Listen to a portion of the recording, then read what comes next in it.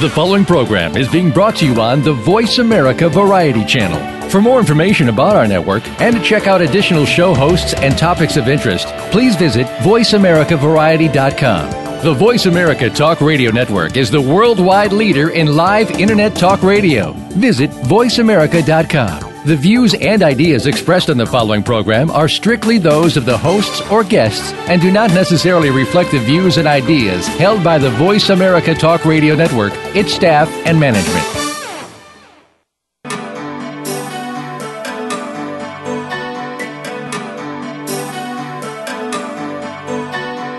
Welcome to Dr. Carol's Couch with your host, Dr. Carol Lieberman. All comments, views, and opinions are solely those of Dr. Lieberman, her guests, and callers. Now it's time to have a seat on Dr. Carol's Couch. Here's your host, Dr. Carol Lieberman. And welcome to today's edition of Dr. Carol's Couch. I'm your psychiatrist host, Dr. Carol Lieberman. Well, today we're going to be talking about understanding Robin Williams, the sad clown. Understanding what led to his demise, his suicide, August 11th.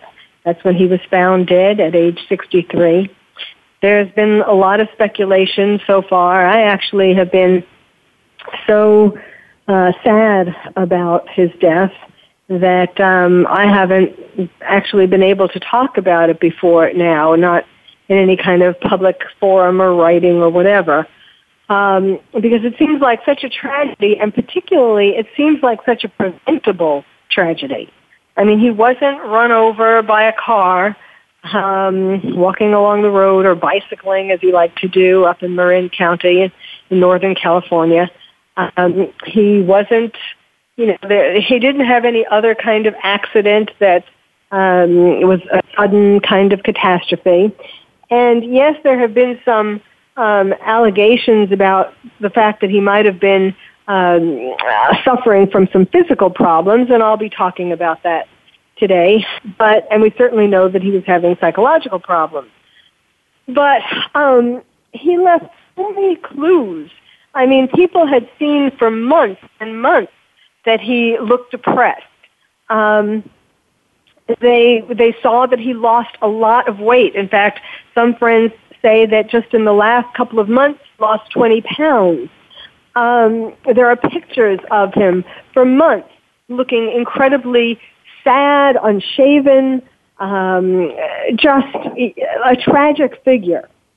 And why didn't anyone do anything about that?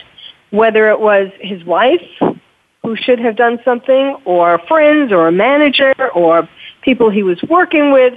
I mean, he wasn't a total recluse, and there were lots of people who should have done something about what they all perceived as his having severe psychological problems, who didn't.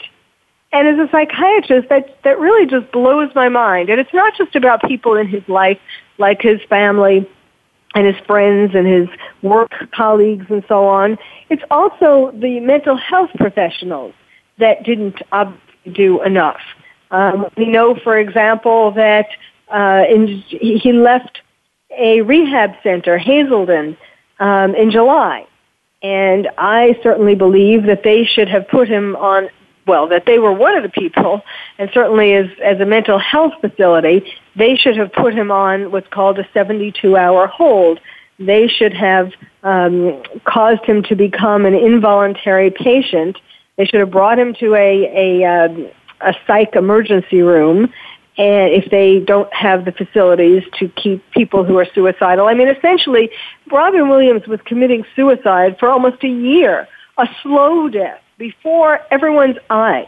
I mean, yes, on August 11th, he was found dead. He had hanged himself. There was, the night before, the last person who saw him alive was his wife at 10:30 at night. They said goodnight. They each slept in different rooms, quite far at opposite ends of his rather large house, a mansion. And they said goodnight, and then the next morning, his personal assistant, longtime personal assistant, came to the house and found him. found him, he was already dead, and he had hanged himself with a belt from his closet, and he had made some wounds, tried to originally cut his his left wrist, and then, that apparently wasn't quick enough, or for whatever reason, he chose to hang himself instead. I keep waiting for someone to find, or maybe they did find, and they're just not making it public, like his wife, for example, a suicide note. A man like Robin Williams, who was incredibly creative and had so much to say and so much to observe, it just doesn't seem believable to me that he wouldn't have written a suicide note, especially since he was depressed for such a long time and must have been contemplating suicide for a very long time. So it seems like he would have wanted to say whatever he wanted to say before he left the world in a literary kind of way or a significant kind of way. There was something he would have, or some things that he would have wanted to tell the world before he died. And so, I don't know whether we'll ever know whether there was a suicide note. Perhaps his children, or child, or his wife, or whoever he sent the note to, doesn't want to make it public. Maybe they feel guilty about some of the things that he wrote in it in regard to his relationship to them, and maybe we'll never know about a suicide note. But one of the things that is incredibly striking to me, as far as a signal, and there was a picture of this.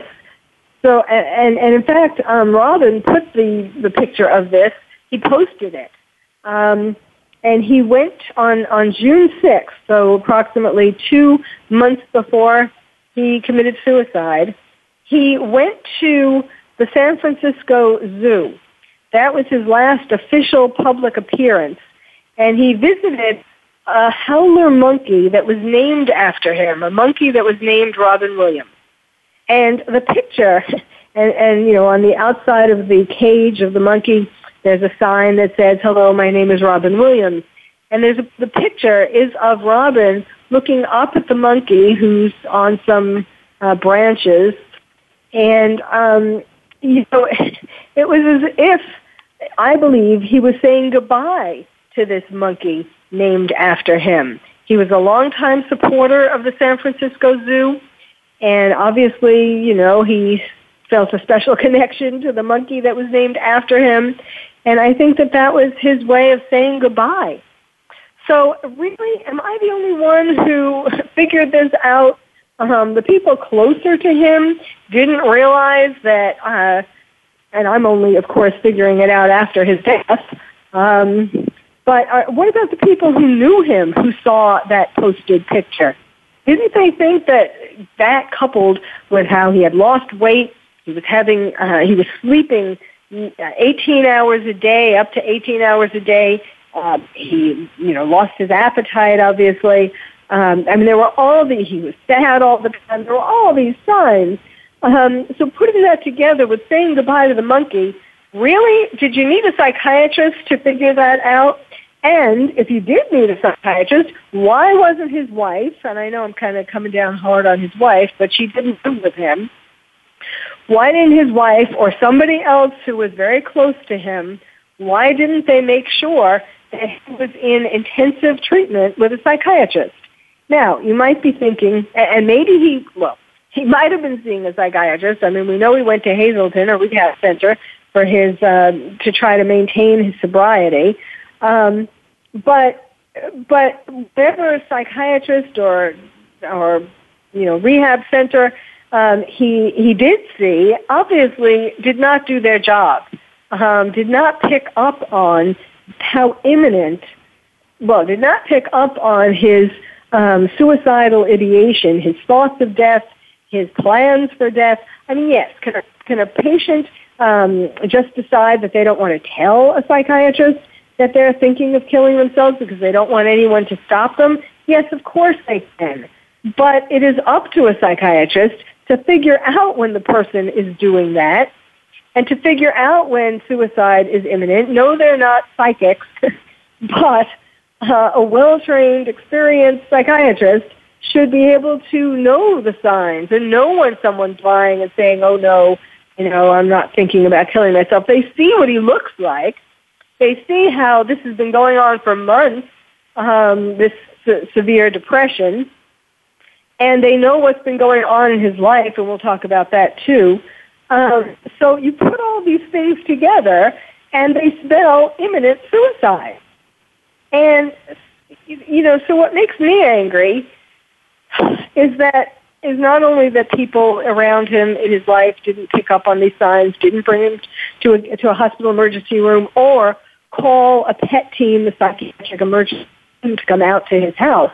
I mean, you can say perhaps he refused to go to an emergency room. He was saying, I'm fine, and so on. But, well, obviously at some point in July, he acknowledged that he wasn't fine. He went, that's the killer. Yeah, so literally, that's the killer.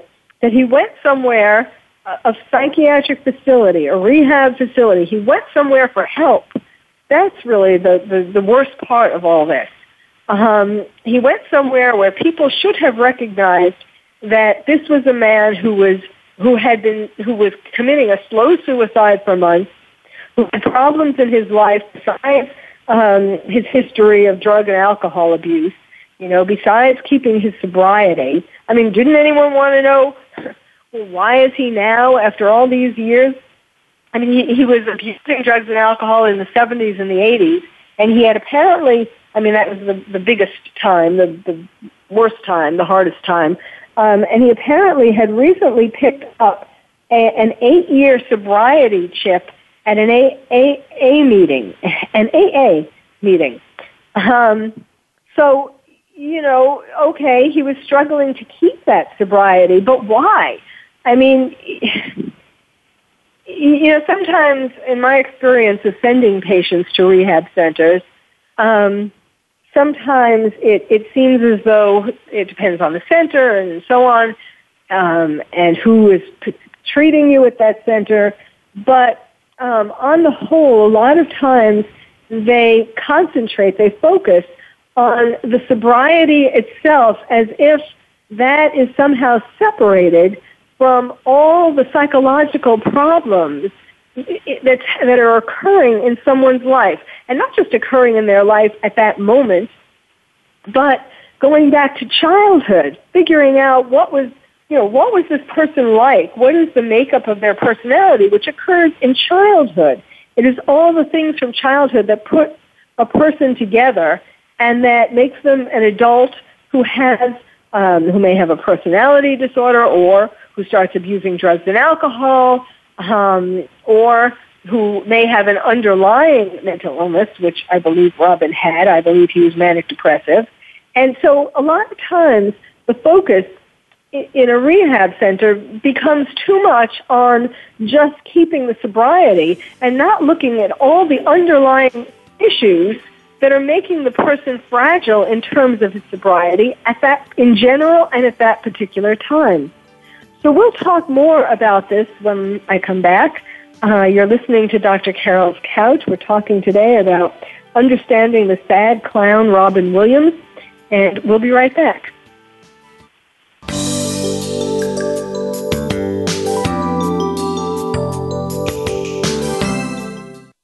Ask the experts. Call toll-free right now, 1-866-472-5787.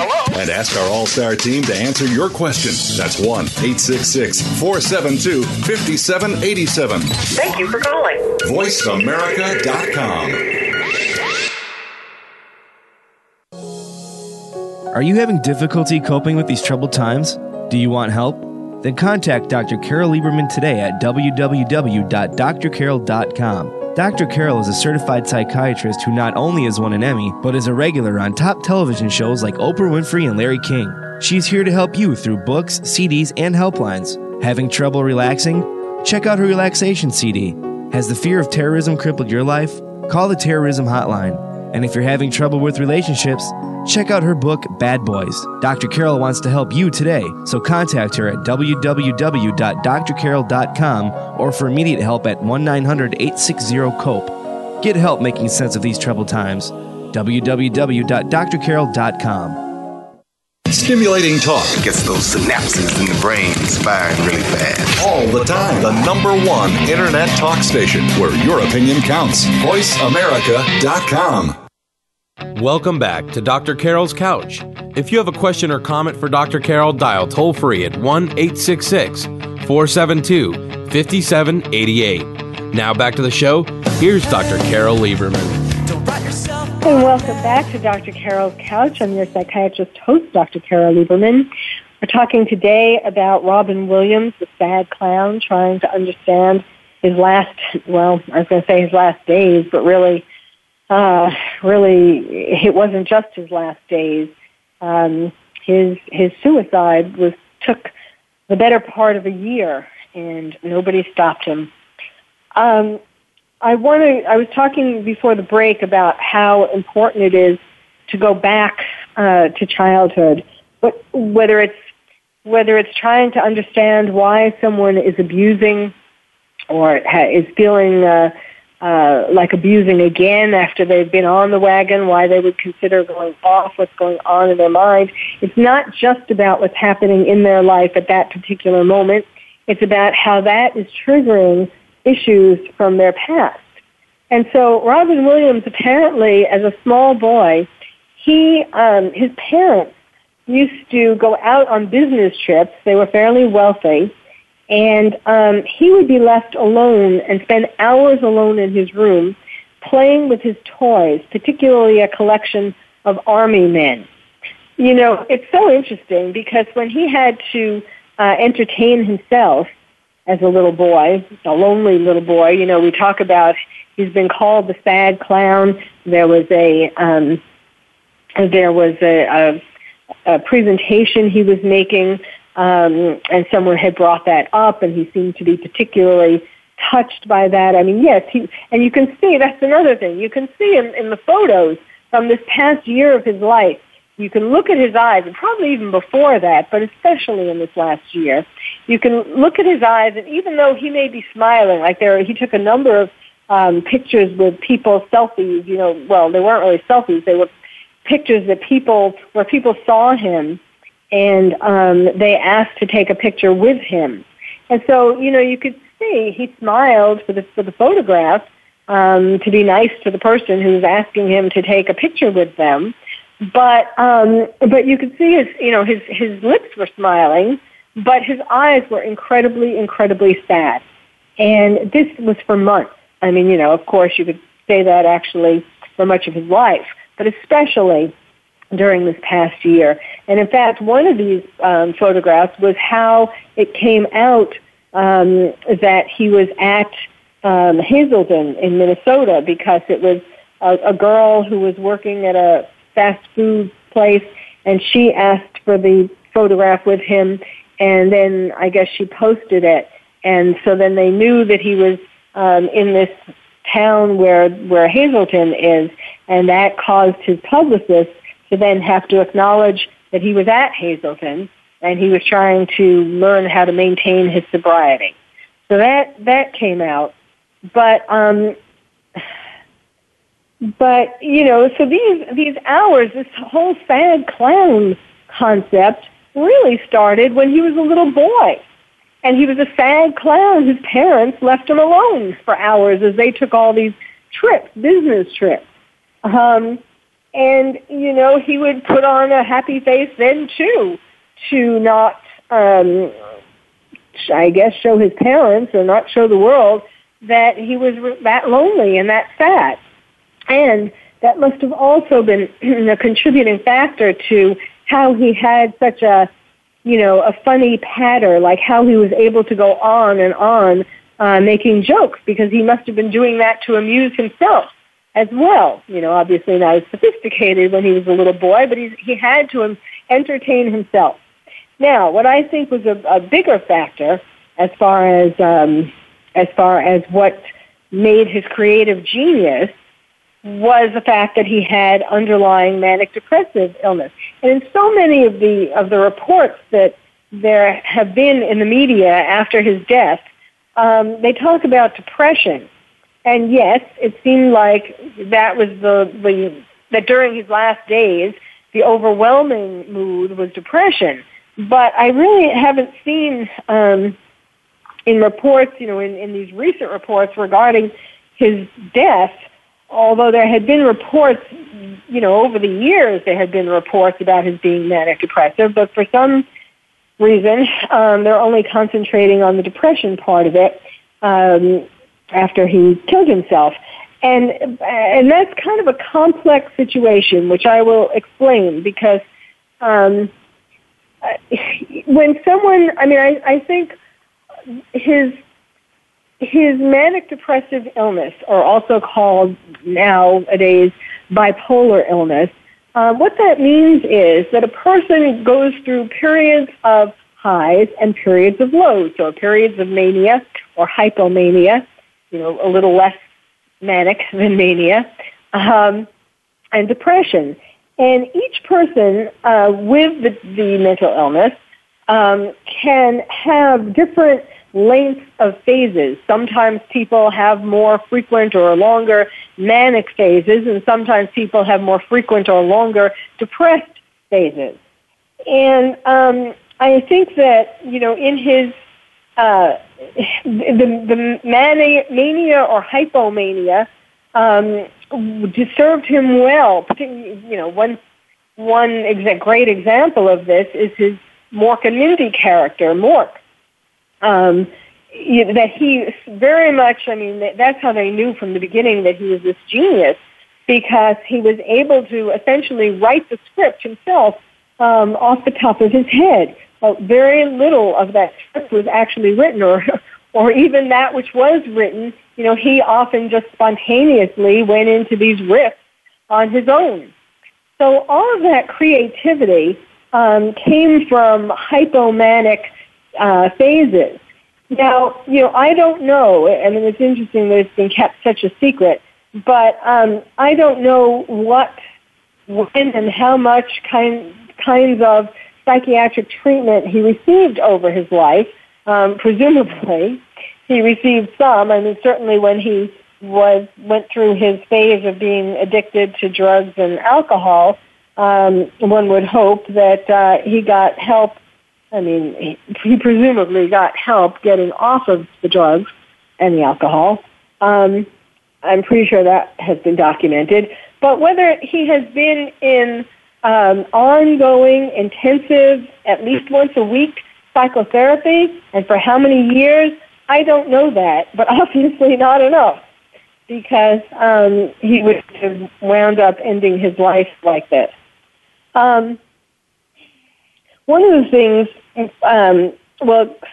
sticking with the manic depressive bipolar illness, obviously when someone has major depression, that has the depression part of manic depressive illness, which is so much more, I love the name manic depressive illness so much more than bipolar, because it's much more expressive, descriptive. But in any case, when he was in his depressive phases, what you need to treat manic depressive illness in general is, ideally, you need to be seeing a psychiatrist once a week, both for the psychotherapy to get to the root of problems from your childhood, which are causing the illness to flare up when it's triggered by things in your adulthood, and also so that the psychiatrist can carefully monitor you, because as I was saying, different people have different phases, different frequencies, and different lengths of time for these different phases of mania and depression. And so, to be safe, you need to be seeing someone every week so that the psychiatrist can jump on the beginning signs, the early signs of hypomania before it gets into a full-blown manic attack, where the person has racing thoughts, where they go on binges. An example of Robin Williams' hypomanic phases or manic phases are, not only when he was binging on drugs and alcohol, but he ruined his marriages his first and second marriages, at least, know about that. I don't know. It hasn't come out. Nothing's come out yet that I'm aware of in regard to his most current marriage. But he picked bad girls. He should have read my Bad Girls book.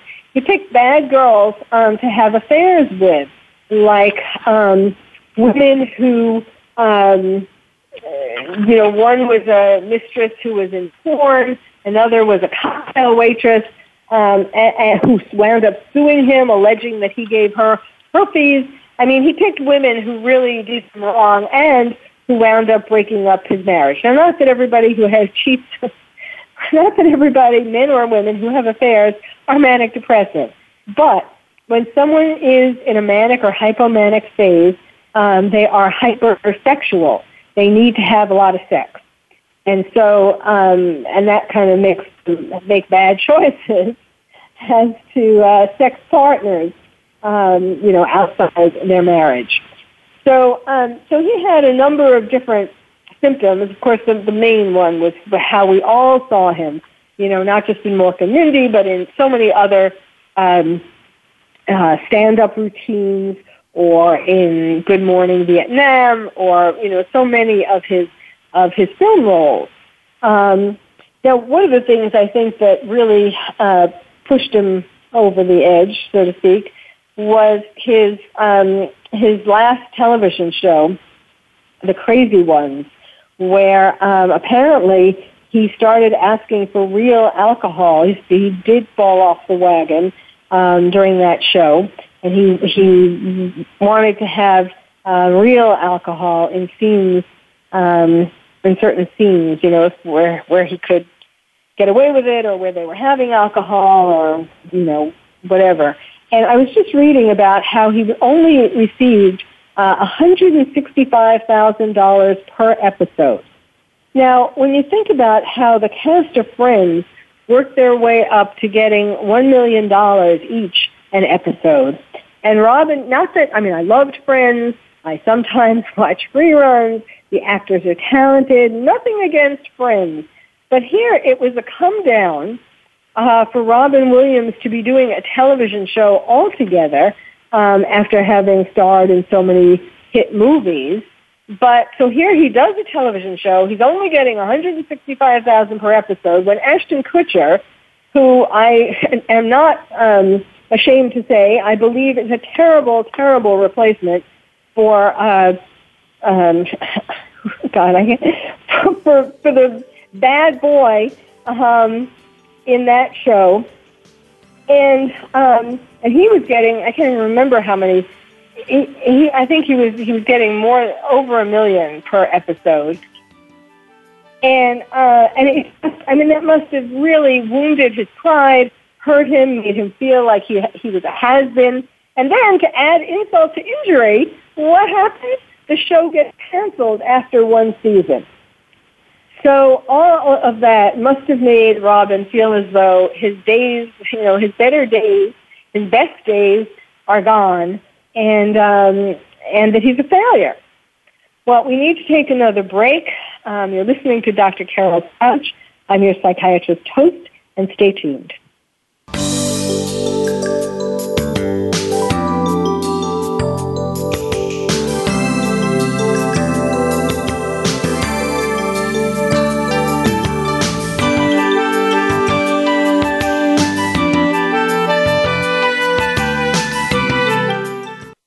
Ask the experts. Call toll-free right now, 1-866-472-5787. And ask our All-Star team to answer your question. That's 1-866-472-5787. Thank you for calling. VoiceAmerica.com. Are you having difficulty coping with these troubled times? Do you want help? Then contact Dr. Carol Lieberman today at www.drcarol.com. Dr. Carol is a certified psychiatrist who not only has won an Emmy, but is a regular on top television shows like Oprah Winfrey and Larry King. She's here to help you through books, CDs, and helplines. Having trouble relaxing? Check out her relaxation CD. Has the fear of terrorism crippled your life? Call the terrorism hotline.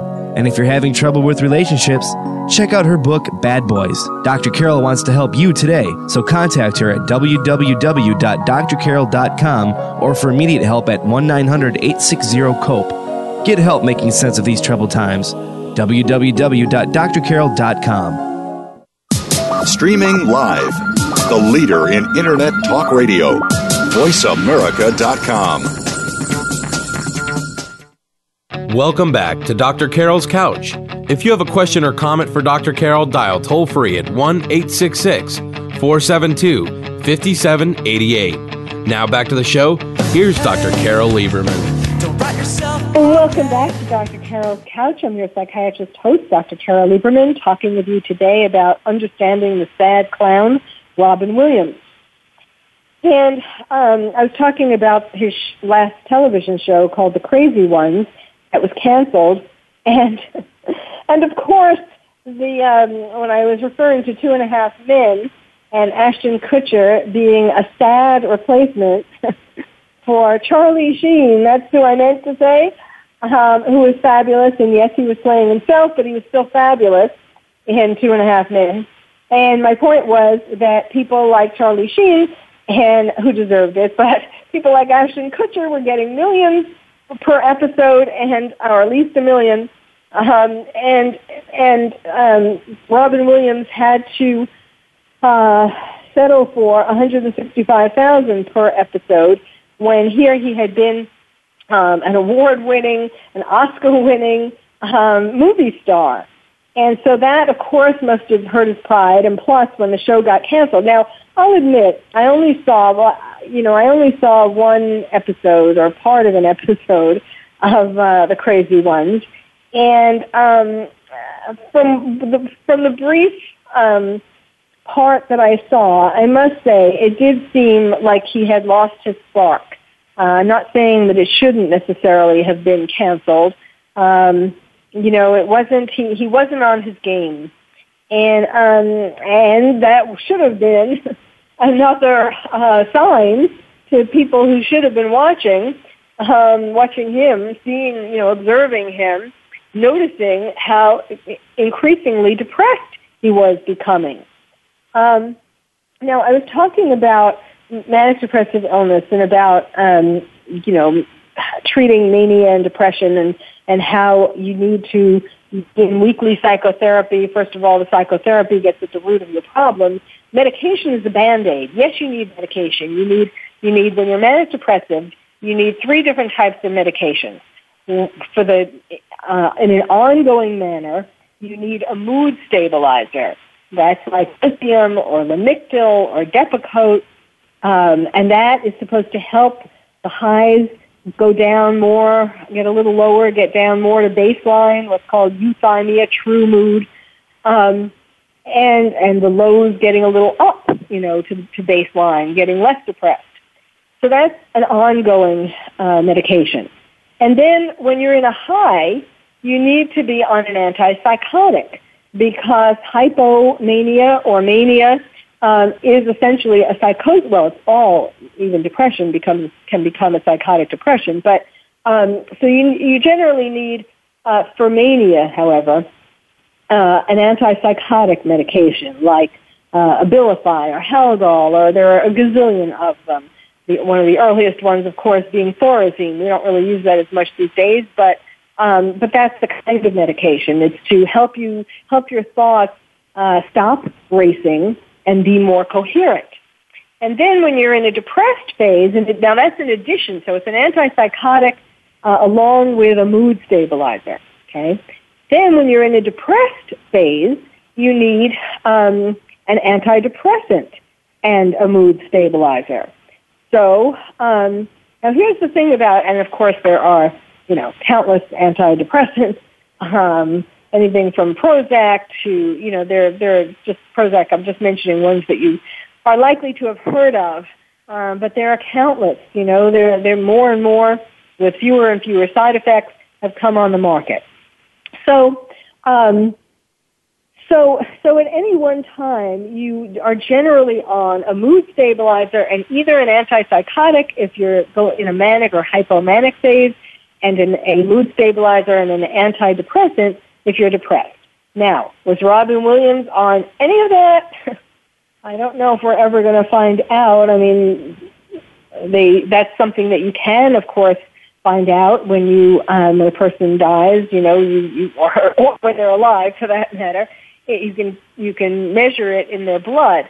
I don't know whether we're going to find out the details, however.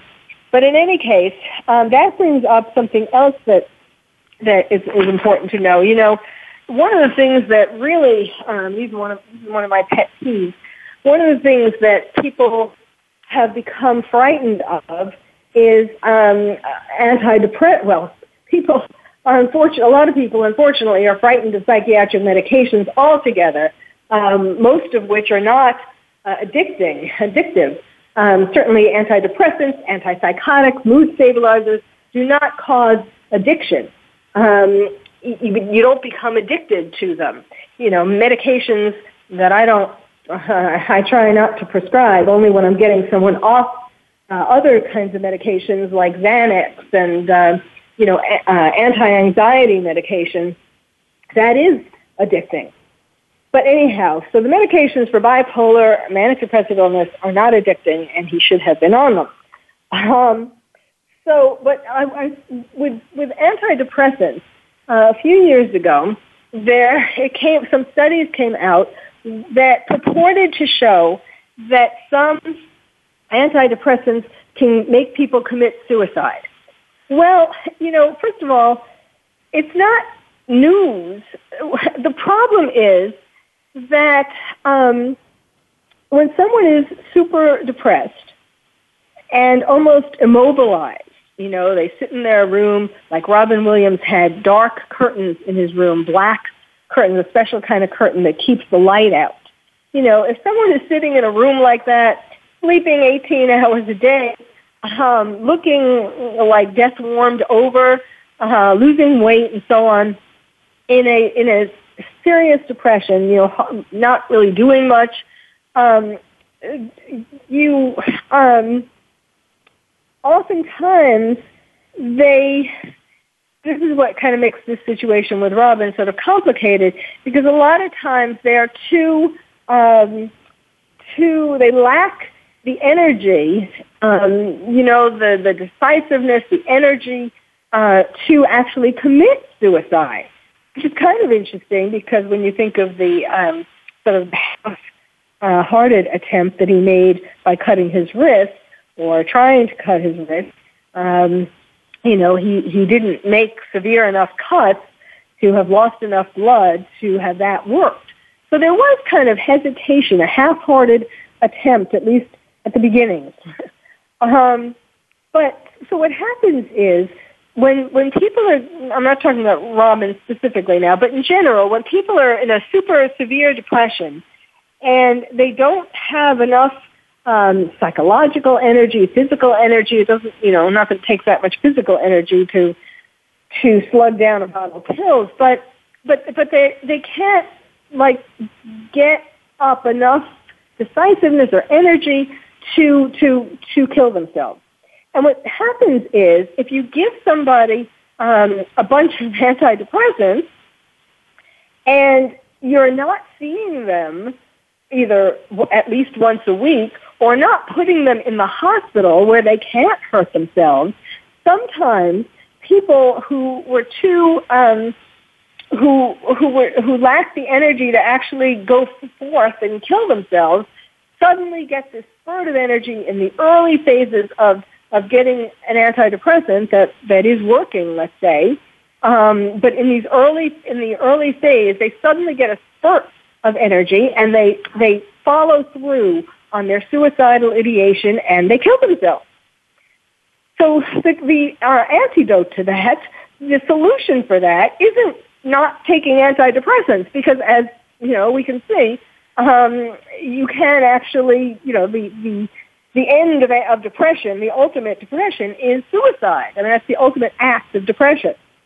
So the answer is giving someone antidepressants when they're in a depressed phase, but giving them enough supervision especially in these early phases when they move from the super depressed phase to a less depressed phase, putting them in enough supervision, whether that means having them, I mean, certainly anyone with suicidal thoughts should be in a hospital. And certainly if they have suicidal plans, they've figured out how they might do it, certainly they need to be in the hospital. So when you're giving someone antidepressants, if they're in a hospital setting or if they're seeing a psychiatrist frequently enough, which may be at the very least once a week, but maybe every day. Of course, really if someone needs to be seeing a psychiatrist every day, they should be in the hospital. But you have to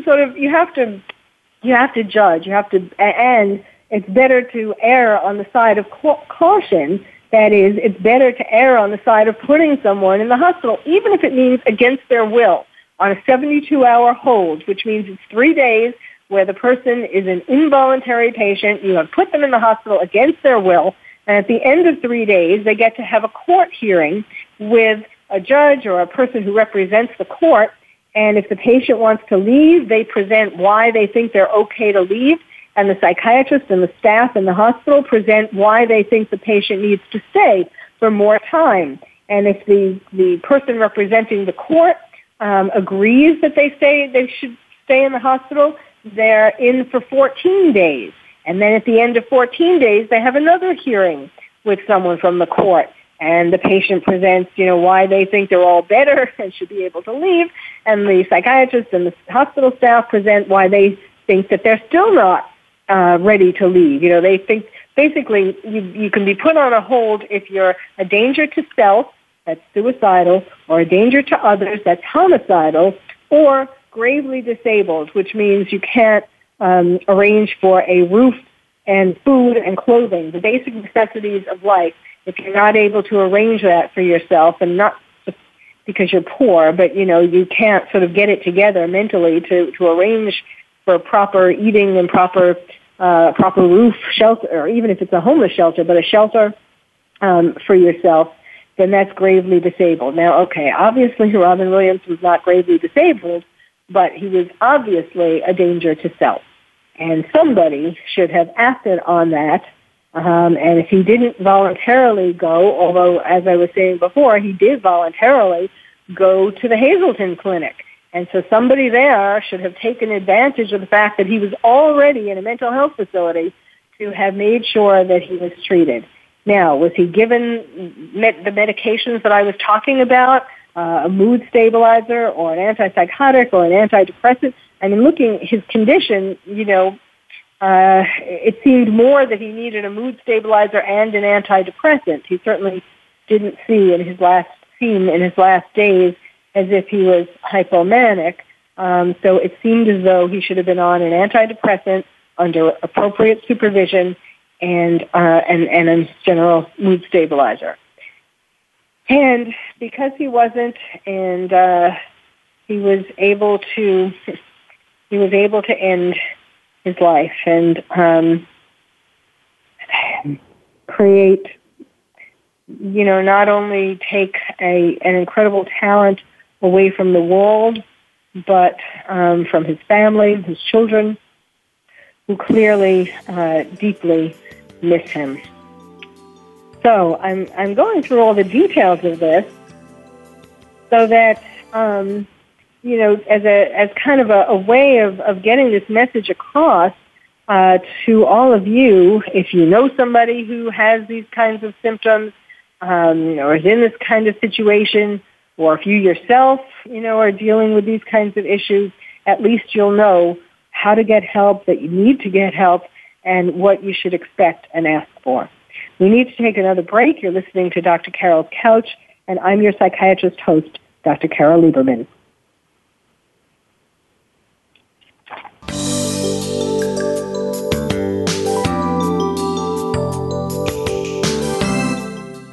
Talk, talk, talk. That's all we do is talk. If you'd like to talk, call us toll-free right now at 1-866-472-5787. 1-866-472-5787. That's it. VoiceAmerica.com. Are you having difficulty coping with these troubled times? Do you want help? Then contact Dr. Carol Lieberman today at www.drcarol.com. Dr. Carol is a certified psychiatrist who not only has won an Emmy, but is a regular on top television shows like Oprah Winfrey and Larry King. She's here to help you through books, CDs, and helplines. Having trouble relaxing? Check out her relaxation CD. Has the fear of terrorism crippled your life? Call the terrorism hotline. And if you're having trouble with relationships, check out her book, Bad Boys. Dr. Carol wants to help you today, so contact her at www.drcarol.com or for immediate help at 1-900-860-COPE. Get help making sense of these troubled times. www.drcarol.com. The Internet's #1 talk station. #1 talk station. VoiceAmerica.com. Welcome back to Dr. Carol's Couch. If you have a question or comment for Dr. Carol, dial toll-free at 1-866-472-5788. Now back to the show. Here's Dr. Carol Lieberman. And welcome back to Dr. Carol's Couch. I'm your psychiatrist host, Dr. Carol Lieberman, talking with you today, trying to help you understand the sad clown, Robin Williams, honoring him, trying to help you all and people that you know and care about by talking about some of these complex issues. His wife, Robin Williams' wife, came out after he died. A few days later, she came out and said that he was battling Parkinson's. Well, it's not clear that he was actually diagnosed with Parkinson's, because sometimes some medications, like some of the antipsychotics, for some patients and some doses, sometimes can present symptoms that are a little similar to Parkinson's, like a little bit of a tremor if you're taking it for years, or it depends upon the patient, but you can, or what's called cogwheel rigidity, with your arm being a cogwheel, it's hard to explain on the radio, like pulling it down, when you go to move it down, move your forearm down from your shoulder kind of thing. It's like it kind of stops as if it was a cogwheel, like little cogs. If you can understand that. So it could have been a side effect of an antipsychotic that he had taken years ago. There are medications to counteract that side effect. So that isn't a problem or a side effect that gets someone to not take an antipsychotic if they need one. I mean, that can be handled. There's also a question or a speculation of whether he may have had or gotten a diagnosis or suspected that he had. I don't think it's that he got a diagnosis, but he may have suspected that he had a brain tumor because he supposedly was having a lot of severe headaches in the sometime in the days before he killed himself. So there's speculation about that. Could he have suspected that he had a brain tumor, even if it wasn't diagnosed, and, he was feeling like what... Because, yes, someone has actually said that he told them that there was... He didn't... I have nothing left to live for.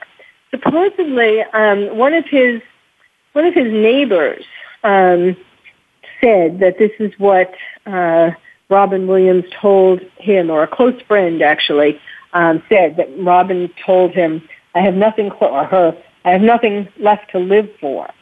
And, you can kind of imagine that in terms of his career with what I was talking about before. And also apparently he was in financial problems. His two divorces, his two marriages that ended in divorce, undoubtedly because he was cheating, cost him $30 million each. And so he supposedly put his Napa mansion on the market, and he was trying to sell it for $30 million, but so far no one had bought it. So he was having financial problems as well.